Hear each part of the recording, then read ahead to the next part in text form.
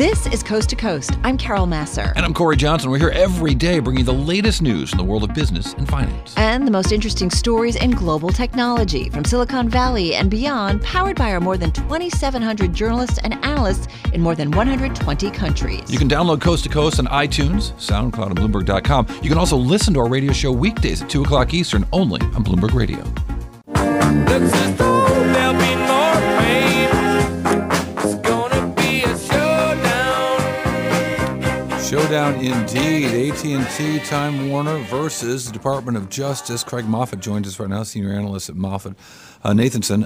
And Craig, always good to talk to you.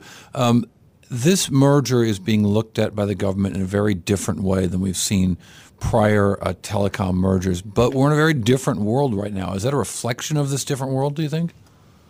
Well, yes and no. I would say in some ways it's not being looked at in all that different a way. One of the reactions that a number of people have had to the DOJ's complaint against this transaction is that, in fact, it doesn't seem to take into account how much the world has changed with people like Facebook and Google and Netflix having sort of really changed the world of the way we consume video. So having said that, then, how do you think regulators should be reviewing this deal?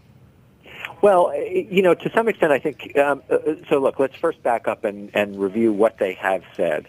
The regulators have effectively said that while this is a vertical transaction, not a horizontal transaction, that is to say, you're vertically integrating AT&T, you're not taking a new competitor or not taking an existing competitor out of the market. There are still very clear ways that AT&T could use its control of content in a way that is anti-competitive. That is, it could, and the DOJ cites two potential risks. The first is because 70% of Time Warner's content is actually sold to AT&T's direct competitors, that AT&T would have a natural incentive to raise the price of that content to its competitors, in effect force them to have higher costs. The second thing they could do, and this is probably more problematic and does in fact take at least some acknowledgement of how the world is changing, AT&T could withhold content from would-be competitors, like, say, even Amazon or Apple, and thereby keep those competitors from being able to create a business that would compete with AT&T's own business, DirecTV or AT&T Wireless. That's the harder one to sort of figure out. So in other words, the notion is that all kinds of companies could be new competitors to AT&T or Verizon, that Apple could do it or Facebook could do it or Amazon could do it, but that these guys would be able to hold back content like CNN. That's exactly right. Well, and not so much CNN, right? I think I would argue that we should try to depoliticize this and not pretend that this has anything at all to do with the president's distaste for CNN and the coverage of his campaign. There are legitimate antitrust questions here. Now, that doesn't mean that the DOJ will win this case in court. Doesn't mean that they won't. But I don't think it makes sense to politicize this. And I don't mean to. I mean, I guess what I'm thinking is that CNN is a very strong news organization that provides a public service in its business, as news organizations should, and that the idea that could be limited by this merger would seem like it would rise to a discussion in the court. Well, that is a separate question, which is, does that create a First Amendment question? The bigger issue is simply that could AT&T take some of Time Warner's content, particularly content that you might deem must-have, like some of the sports content that shows up on TNT, basketball, for example, and withhold that from competitors in a way that would be blatantly anti-competitive. It is a very interesting question, and those issues of the potential risk of foreclosure have always been treated differently in the media and telecom universe than in other parts of the country, in other parts of the business world. The simple premise of the theory is that content is not fungible. That is to say, you can't replace, if you're a fan of the Game of Thrones, you can't replace that by saying, well, it's just as good to watch Stranger Things. They both might be good pieces of content, but they are not substitutes for each other. How is this different from Comcast, NBC Universal? And what did we learn by letting that deal go through, in terms of access to content?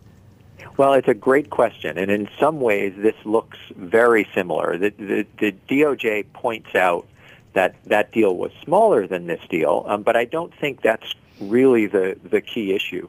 The biggest issue, frankly, in the review of that deal versus the review of this deal is that in that deal, Comcast volunteered to be subject to behavioral remedies, and the FCC, in their review of the transaction, supported the idea of behavioral remedies. And by behavioral remedies, I mean instead of having to change the structure of the deal by divesting assets, which is what the DOJ has asked AT&T to do, in the Comcast case, it was simply a matter of agreeing to a series of rules that, frankly, had been laws in the United States up until 2013, that they would not use their proprietary ownership of content in a way that disadvantaged their competitors.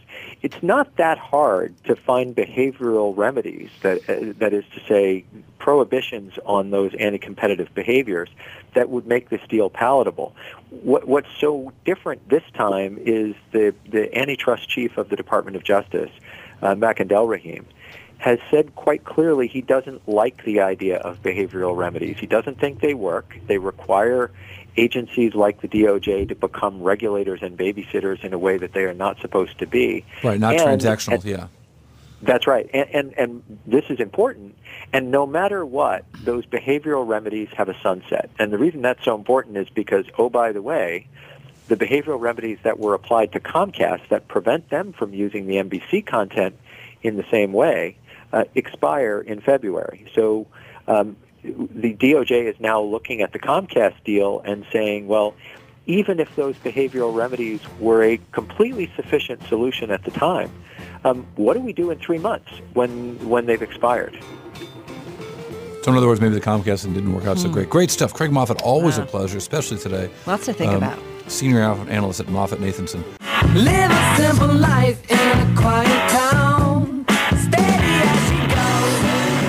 Steady as she goes. That's exactly what the team over at BMO Global Asset Management says when it comes to the market outlook. Jon Adams is with us. He's Senior Investment Strategist at BMO Global Asset Management, roughly $238 billion in assets under management. Jon joining us on the phone from Chicago. Jon, welcome back to Bloomberg Radio. Nice to have you here with myself and Cory.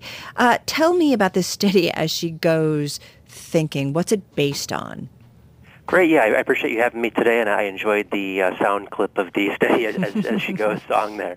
So our base case from our Global Investor Forum, our annual forum where we talk about themes over the next 3 to 5 years that we think will drive markets, we defined our base case as really steady as she goes, which is essentially a continuation of what we've seen in markets and economies over the last couple of years here. So continuation of steady growth with modest inflationary pressures. We think the balance sheet unwind will not have a large impact on markets overall, will not disrupt markets excessively, and also the idea of modestly higher interest rates overall. Modestly higher what and when? What do you run it that tight to figure out exactly what kind of change is going to happen and when? Sure, we're really trying to outline 3 scenarios from our annual forum, our base case, our upside, and our downside. And so the highest weight was placed on our base case scenario. We did outline an upside scenario where we think we could see interest rates moving more quickly higher due to an inflationary type of surprise. But we placed a lower probability on that upside scenario overall. When you look at the market valuation, let's just take the S&P 500. Right now I'm looking at a PE on the Bloomberg of about 22 almost, just shy. And that is certainly something that's higher than we've seen in some time. So are you comfortable with that valuation? Do we see companies and earnings grow into that valuation? What happens? Sure. Yeah, it's definitely hard to argue that equities are cheap with valuations where they are. Our view has been that we're not excessively stretched from a valuation perspective, where equities are fair to modestly expensive on a forward-looking PE basis, but we have seen some very nice earnings growth here over the last 5 quarters especially, and I think very rare at this point in the cycle where you have growth accelerating on a synchronized basis as well as a resurgence in corporate earnings overall 8 years into the cycle that you're seeing this re-acceleration. So we think that really bodes very well for equities, especially over the next 1 to 2 years. So earnings keep up with these valuations, in other words? Yeah, that's our base case overall. We've seen some very strong earnings, again, coming through this quarter with earnings coming in about twice the number that was expected on a year-over-year basis. So we really heard a lot of valuation concerns from clients a year ago at this time, and our view is that we are going to see equity earnings come through, and we really have seen that over the last year. And these earnings look generally cleaner than the sort of equity earnings gains that we saw of maybe a year ago that were so inflated with share buybacks and the like. Yeah, I think they are cleaner earnings. They're, I would say, more broadly spread. It isn't just earnings and materials. You've also seen a lot of strength in the technology sector. You've seen kind of the more consumer-related sectors also doing well. So I think that's really a function of increased business confidence and increased consumer confidence, really reflecting in, number one, more capex from companies, and number two, more spending by individuals. So, okay, so when you look at the market environment, where do you want to be in terms of allocating new assets? Sure. Yeah, I would say the biggest takeaway from our annual investor forum was really we wanted to remain overweight equities relative to core fixed income. I would say we want to retain exposure to broad global equities.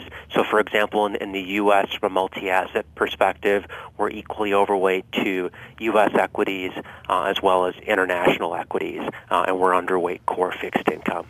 Europe, where's Europe in your portfolio? Well, we're overweight Europe as a function of the overweight to international equities overall.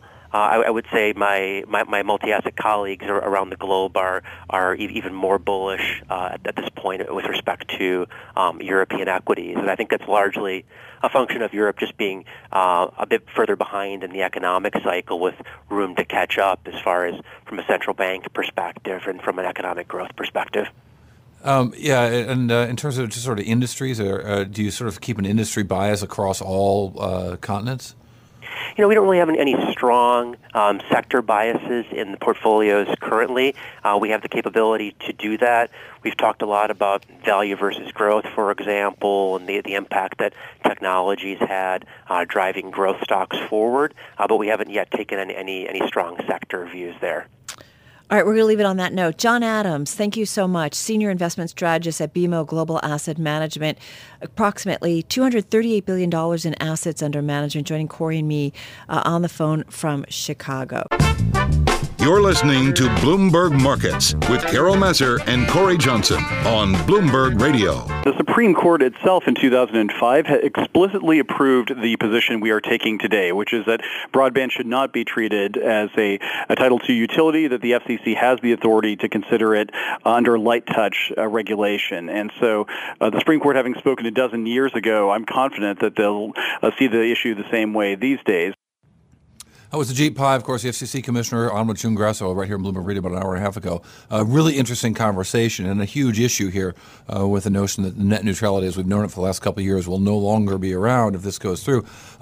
Few people know as much about this as Larry Downs, Project Director at Georgetown, joining us, as well as Todd Shields, Bloomberg News Reporter, who covers the FCC. And Todd, let me start with you. What exactly is happening here today? Well, the Federal Communications Commission under Republican Chairman Ajit Pai, who we just heard a sound clip from, is going to go ahead and Mr. Pai announced a vote December 14 to vacate almost all the Obama-era net neutrality rules put in place by the Democratic FCC that preceded this Republican-led panel. So remind us what net neutrality means. Yeah, very broadly. Net neutrality is a concept that I think boiled down, a nice way to put it is that Internet service providers need to treat web traffic fairly. And under that, there's a bunch of little rules. Now, they're not little. People consider them to be major, but no blocking, no throttling, which is slowing down rules. And one big one was no paid prioritization, or so-called fast lanes. You give extra money to the Internet service provider, and they move you to the head of the line, and your service is superior to your competitors. And that's seen as a deterrent to the guy in the garage starting his own company. How could he ever be heard if he was relegated forever to a slow lane and nobody wanted to? He could wait around to see what he put out on Right. the web. We've heard this story before. Those with deep pockets kind of go to the front of the line here. Larry Downs, come on in. You're project director at the Georgetown Center for Business and Public Policy, internet industry analyst and author. How do you see this, and where do you see it going? Well, we're pushing that big rock back up the hill again. This is probably the half-dozenth time in the last 10 years that we've gone back and forth on this. It really boils down to, as it always has, whether or not Congress ever told the FCC to regulate the Internet, and if so, how. As I've said all along, this is never going to go away until Congress actually says one way or the other. Larry, let me ask you about that notion that this could have an unfair effect on smaller companies, startups, companies we've never heard of that hope to become the next Uber, but they want the same access to the Internet. Yeah, so, I mean, of course, as Todd pointed out, what we're really doing is going back to the state of play as it was between 1996 and 2015. We didn't really have that problem, at least up until now, partly because the Federal Trade Commission is sort of on the job for anti-competitive practices. That'll go back to being who's on the job after this order is passed. But, the paid prioritization, theoretically, it could be an issue. But, again, you should know it's only the part of the network that the ISP controls. So anything before that, all the middle mile carriers and the originating carriers, they can't do paid prioritization even if they wanted to. The ISPs can't. And so in some ways, it's not even clear if paid prioritization is a business model that has any legs. Todd, what are some of the, dates at this point that we need to kind of be watching as this issue comes up now once again? Well, the number one date's pretty close. December 14 is the FCC meeting where this will be voted almost certainly on a 3-2 Republican to a Democrat vote.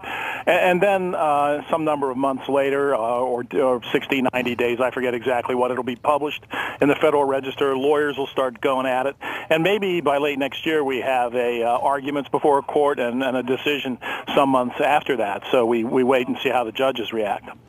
Well, Larry, let me ask you. I mean, I can't see why this wouldn't be bad news for Netflix, why it wouldn't raise Netflix cost of doing business. Because if Netflix is responsible for a huge chunk of the traffic on the Internet, why wouldn't all the ISPs say, hey, you got to pay your way, your costs are going up? Yeah, well, again, most of the Netflix traffic, it manages itself up until that sort of last mile or that gets to the head end. That's the only way, the only part that could be prioritized. And as I say, I don't know, the ISPs never have tried to charge them for it. When it was legal up until 2015, will they try to afterwards? And if they do, would that be allowed, again, under FTC anti-competition rules? We'll have to see. But at least so far, the ISPs haven't said they want to do this. But it's a very different world for Netflix than it was 2 years ago. It's a much bigger outfit and responsible for a lot more of the traffic. I'm sure the ISPs, they want to change this rule so they can make more money, right? Well, in some sense, it's a different world in that Netflix is a much more powerful company, and in some ways they have much more leverage than they did, and perhaps enough leverage to tell the ISPs, go to hell. If you don't take our traffic the way we send it to you, we're going to tell our customers to switch ISPs. And then to that, is there actual competition at the ISP level? And that's a fundamental part of this. Yeah, there is, certainly in urban parts of the country. There's really little doubt of that. Of course, in the sort of middle of the road, and certainly in rural areas, there's much less competition. But there's the speeds are getting better for wireless communications all the time. It may become very soon a actual intermodal competitor for wired service, and the competition may become much more fierce. Well, it's certainly something that could have significant implications. We'll keep an eye on it. Larry Downs, thank you so much. Project Director at the Georgetown Center for Business and Public Policy, Internet Industry Analyst and author, joining us on the phone from Berkeley, California. And from the nation's capital, our own Todd Shields, FCC reporter at Bloomberg News. Check out his work at Bloomberg.com and on Twitter at TShields3. I believe you, Mr. Wilson. I believe you anyway. And We believe Dave Wilson. We believe Dave Wilson has come armed with his chart of the day. Hey, wait, can I just say, we're really trying to help Dave because he is just 100 away from hitting 11,000 subscribers. So everybody, if you're not subscribing to his chart of the day, sign on now because we want 11,000 by the Early end and of the year. often. Get in there. Yep. Okay, and the email address to do that is dwilson@bloomberg.net. That's dwilson@bloomberg.net. It's free. And you not only get today's chart, and the explanation goes with The it, whole but library. Everything I do Come going forward. on. Absolutely. Bargain of the day, of the year, perhaps. Yeah, well, you bet. Anyway, turning to today's chart, it's based on, shall we say, a skeptical view of markets. Albert Edwards, the Societe Generale, is known for that. And he's been a top-rated strategist in Europe for a number of years, I think, because people turn to him to try and get the sense of, well, what could go wrong with my argument as much as anything. And one thing he's focusing on, which if you think about it, does really represent a shift, is what's happening with sentiment toward U.S. stocks.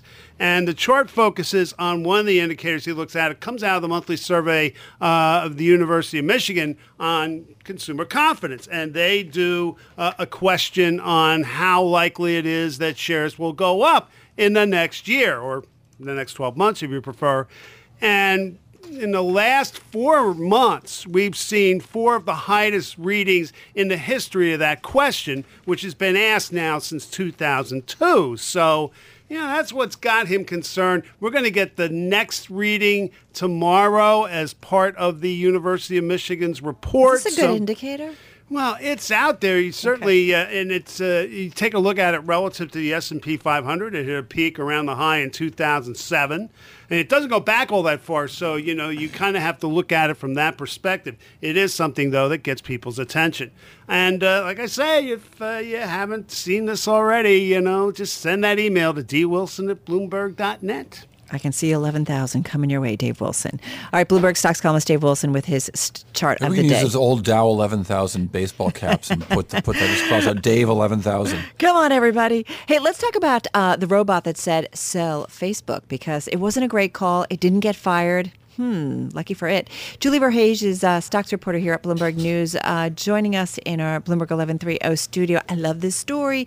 This happened over at Wells Fargo, right? Yeah, an analyst named Ken Sena and his sidekick Brian Healy, who actually helped create Amazon's Alexa, the digital at-home assistant. This was their brainchild. They decided to ask the question, can you actually replace Ken and his job with a robot? Wait a minute. Okay. Cory, first of all, like personal disclosure, too. I'm a huge fan of Ken Sena. I think he's one of the very best analysts on all of Wall Street. But what you're telling me is that Ken designed a robot to prove that Ken cannot be replaced. I mean, it turned into, he actually did ask the question, can you actually replace me? And it turned into this sort of enhancement type thing. So what His the robot will do. His former employer, Evercore, probably thinks so. Yeah, maybe. But Wells Fargo can't do without Ken. No. I mean, I worked with one of the tech editors out there on this, and we went in there. They actually did hook up the robot to Amazon's Alexa, so she does speak. The robot's name is Era, and it skims through thousands of articles every single day and picks out what's important. So instead of a replacement, it's sort of turned into this enhancement story. So it helps Ken do his job. Instead of him having to waste his time going through tons of news articles, he can just rely on Era. She can pick out the big things. She writes a paragraph summary, recommends a buy or sell. Is she reliable? Yeah, see, this What's is the question data on right this? now. Because it wasn't great, her call on Facebook. Right. So the problem with that call Why are we is calling that, her, by the way? Oh, so this was also a funny response. They did Not that because because she was there's wrong. not enough female analysts on Wall Street, so they wanted it to be a her. Oh, so now machines are taking our jobs on Wall Yeah, Street. I'm just, Machines okay. can break through the glass ceiling, but not actual women. No. Exactly. Nice. All right, continue.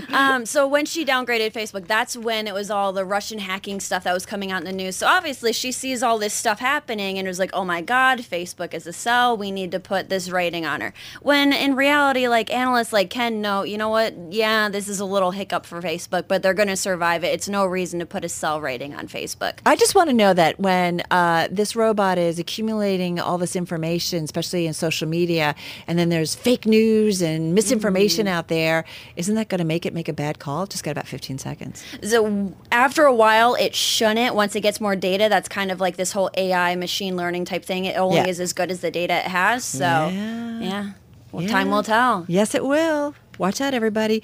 Love this story. Check out more of Julie's story. The robot said to sell Facebook. Just go to Bloomberg.com and also check her out on Twitter at Julie Verhage. Julie Verhage, Stocks Reporter at Bloomberg News.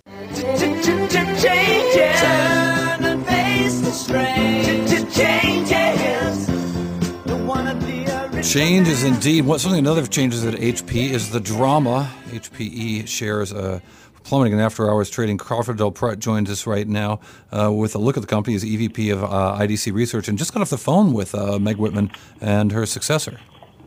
What'd they say, Crawford? Hey, how are you guys? Hi. What'd they say? Yeah. Well, look, I mean, I think that if you're Meg, this is a time where they're showing revenue growth.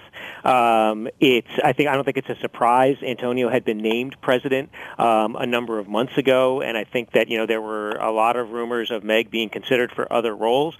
And I think that with software having been spin merged, services having been spin merged, all those deals being complete, I think that at least from this analyst perspective, this was an expected move.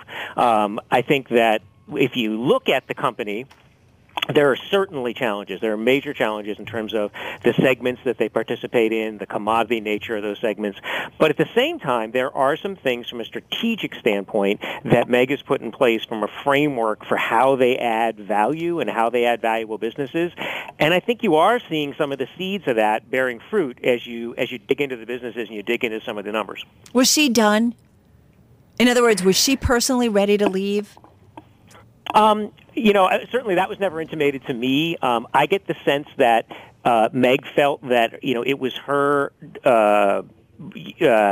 responsibility, if you will. She said this many, many times, to kind of return HP to the glory that it had in the past and to return HP to relevance.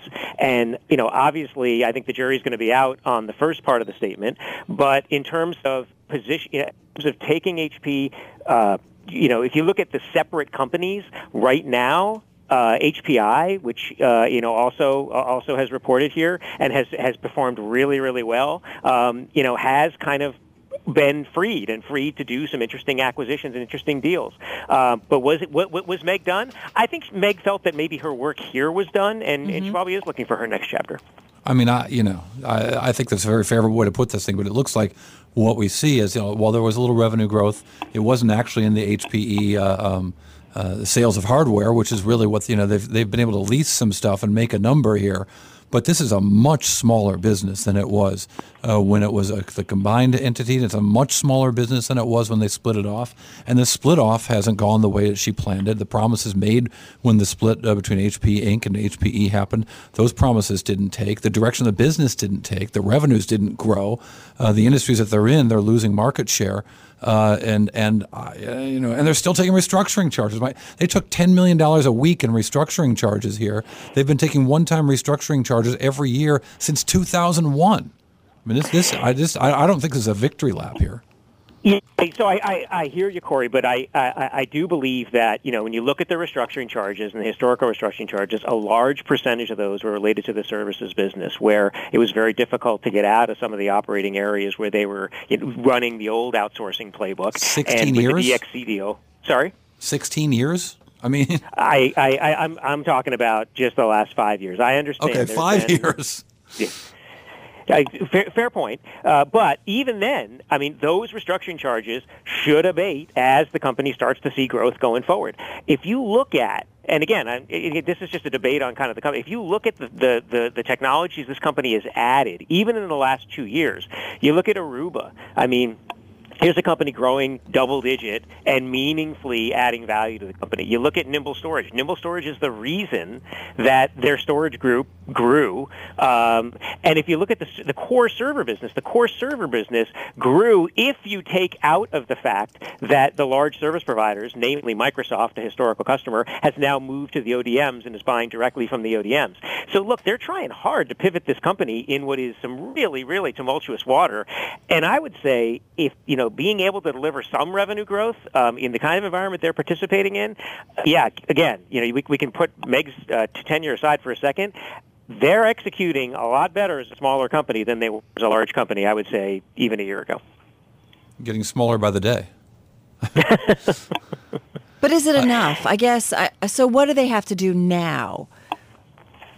Yeah, so the playbook that they're running, which I think makes the most sense for this company, is to identify segments of the enterprise in terms of services as well as core infrastructure where they can see outsized margins, add those to the portfolio, move those through the HP channel, which, by the way, 70% of their revenue comes through the channel. No other company is quite like that on the planet, and allow those channel partners to create value. And that playbook has run pretty well with some of the acquisitions that they've done in the last 2 years. I mean, you can go back 6 or 7 years to things like 3PAR. They're not even relevant in storage without buying 3PAR. And if you look at the all-flash array business, that's now been a consistent growth engine for the company.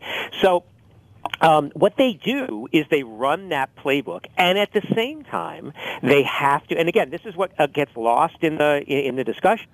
They're still in the services business. They're just in the technology services business. It's not a particularly sexy part of the services business. It's not the big business consulting services, but it's 30% of their revenue. Crawford Del Prete, IDC Research. This is Bloomberg. Move around. Motion creates emotion. I feel the earth move under my feet. You move like they do. I've never seen anyone move that fast. Shake. Shake. All right, people, let's move like we've got a purpose.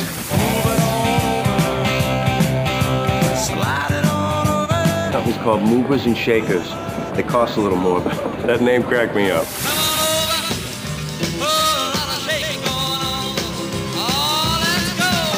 Bloomberg Markets, Movers and Shakers with Carol Masser and Cory Johnson on Bloomberg Radio.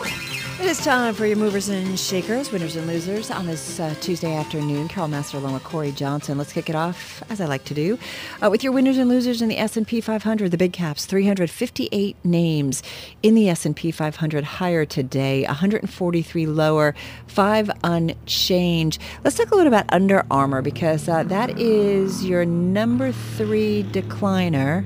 As the race car goes by, Cory Johnson.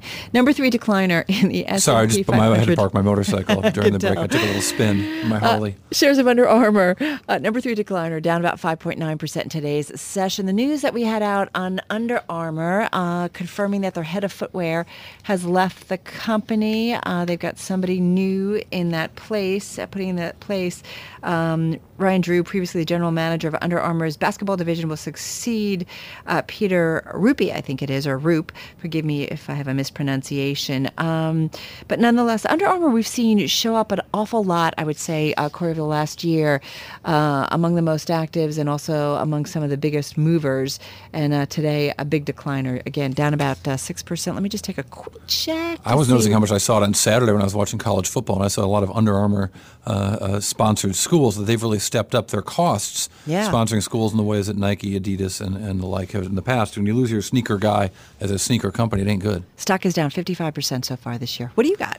4% down, or 3.8% to be exact. Intuit shares down today after the company reports. So they reported a quarter that looks good, right? They report a quarter. They show revenue growth, substantial revenue growth of 14% on a year-over-year basis for their fiscal first quarter. But they left their guidance the same. So when you beat your numbers, but you leave your guidance the same. It says, actually, it looks like the end of the year is not going to be better, because if you did a little better in the first quarter, you, at the very least, the numbers should go up a little, if not a lot. Under Armour kept their guidance, Intuit kept their guidance exactly where it was, suggesting the second half could be tough.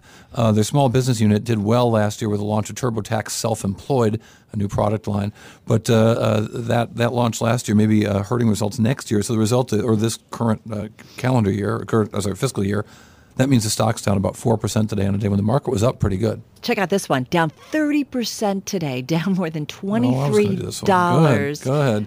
It's just 'tis the season. Speaking of the ads you see in football games. Go ahead, because maybe you want to do some jewelry shopping this holiday season. Could help out Signet Jewelers. Did it just get hot in here? Open the window. Hammered last quarter by hurricanes and missteps related to the outsourcing of its credit business. Stock in a tailspin, as I mentioned, down more than 30%. Owner of the Kay, Zales, and Jared chains plunging the most since 1992. Third quarter comparable sales, Cory, falling more than analysts expected. Declines extending across most divisions, and the company's CEO saying the company will feel the effects this quarter too. Holiday shopping quarter, oh no. Stock is now down 44% this year. All right, so let's have some good news. Okay, that would be nice. This one won't scare you. No shopping at Medtronic for you. Or the jewelry stores for me, all right. Medtronic posting its biggest intraday gain in 4 years. Stock up 4.8% on the day. The world's biggest medical technology company has reported some pretty strong results and said things are better. The problems that they've had in the past are gone, and that their quarterly earnings were also strong enough to help the stock get a boost. And it was one of the biggest gainers in the S&P 500 today. Medtronic shares up 4.8%. Okay, and I just want to mention Hewlett Packard Enterprise is crossing the Bloomberg terminal, as we say, and Meg Whitman looks like she's leaving the company. Antonio Neri to succeed Meg Whitman. As for their fourth quarter net revenue, $7.66 billion, a little bit light with the forecasts that were out there in comparison. And their fourth quarter adjusted EPS, 31 cents a share. That is a beat of 3 cents. We're going to break down those numbers in just a moment. Let's get to the volatility index report. And the VIX in today's session, as we saw more records on Wall Street, the VIX down 9%, closing below 10 at 9.70. This is Bloomberg Radio. All right, Dave, you're up. Hi, my name is Dave. Wilson, where are you? Wilson! Just what do you think you're doing, Dave? We're going for the price on Wilson. Open up the door, it's Dave! Who? Dave! Hey, Mr. Wilson! Dave Wilson joins us right now with his stock of the day. That's right, Cory. And before we get there, we should just kind of touch on the idea that when a company's stock price surges after quarterly results, shares of other companies in the same industry often follow suit. The gains are based on an assumption that their reports will also bring pleasant surprises. It doesn't always work out that way, as today's stock of the day, DSW, shows. The retailer's name stands for Designer Shoe Warehouse, and DSW is also its ticker symbol. On Friday, DSW shares climbed 9.7% after a well-received report from Shoe Carnival. They gained another 1.7% yesterday. Today, the company released fiscal third quarter results, and they didn't justify all the optimism. DSW's adjusted earnings trailed analyst average estimate in a Bloomberg survey by more than 16.5%. That was the widest margin in almost 9 years. Revenue also came up short of projections, largely because of an unexpected decline in sales at stores open more than a year, otherwise known as same-store sales. And the company cut its full-year profit forecast. Put that all together, DSW shares ended up with their biggest loss in almost 3.5 years. They dropped 13.25%, more than enough to offset those gains in the previous 2 days. Right. And now the stock is down about 13.7% for the year, so that has certainly dragged the overall moves for 2017. All right, Dave, thank you. Dave Wilson, his stock of the day, DSW. Thanks for listening to Coast to Coast. You can subscribe to this podcast on iTunes, SoundCloud, or Bloomberg.com. You can also listen to our radio show weekdays at 2 o'clock Eastern, only on Bloomberg Radio. And follow us on Twitter. She's at Carol Masser, and I'm at Cory TV.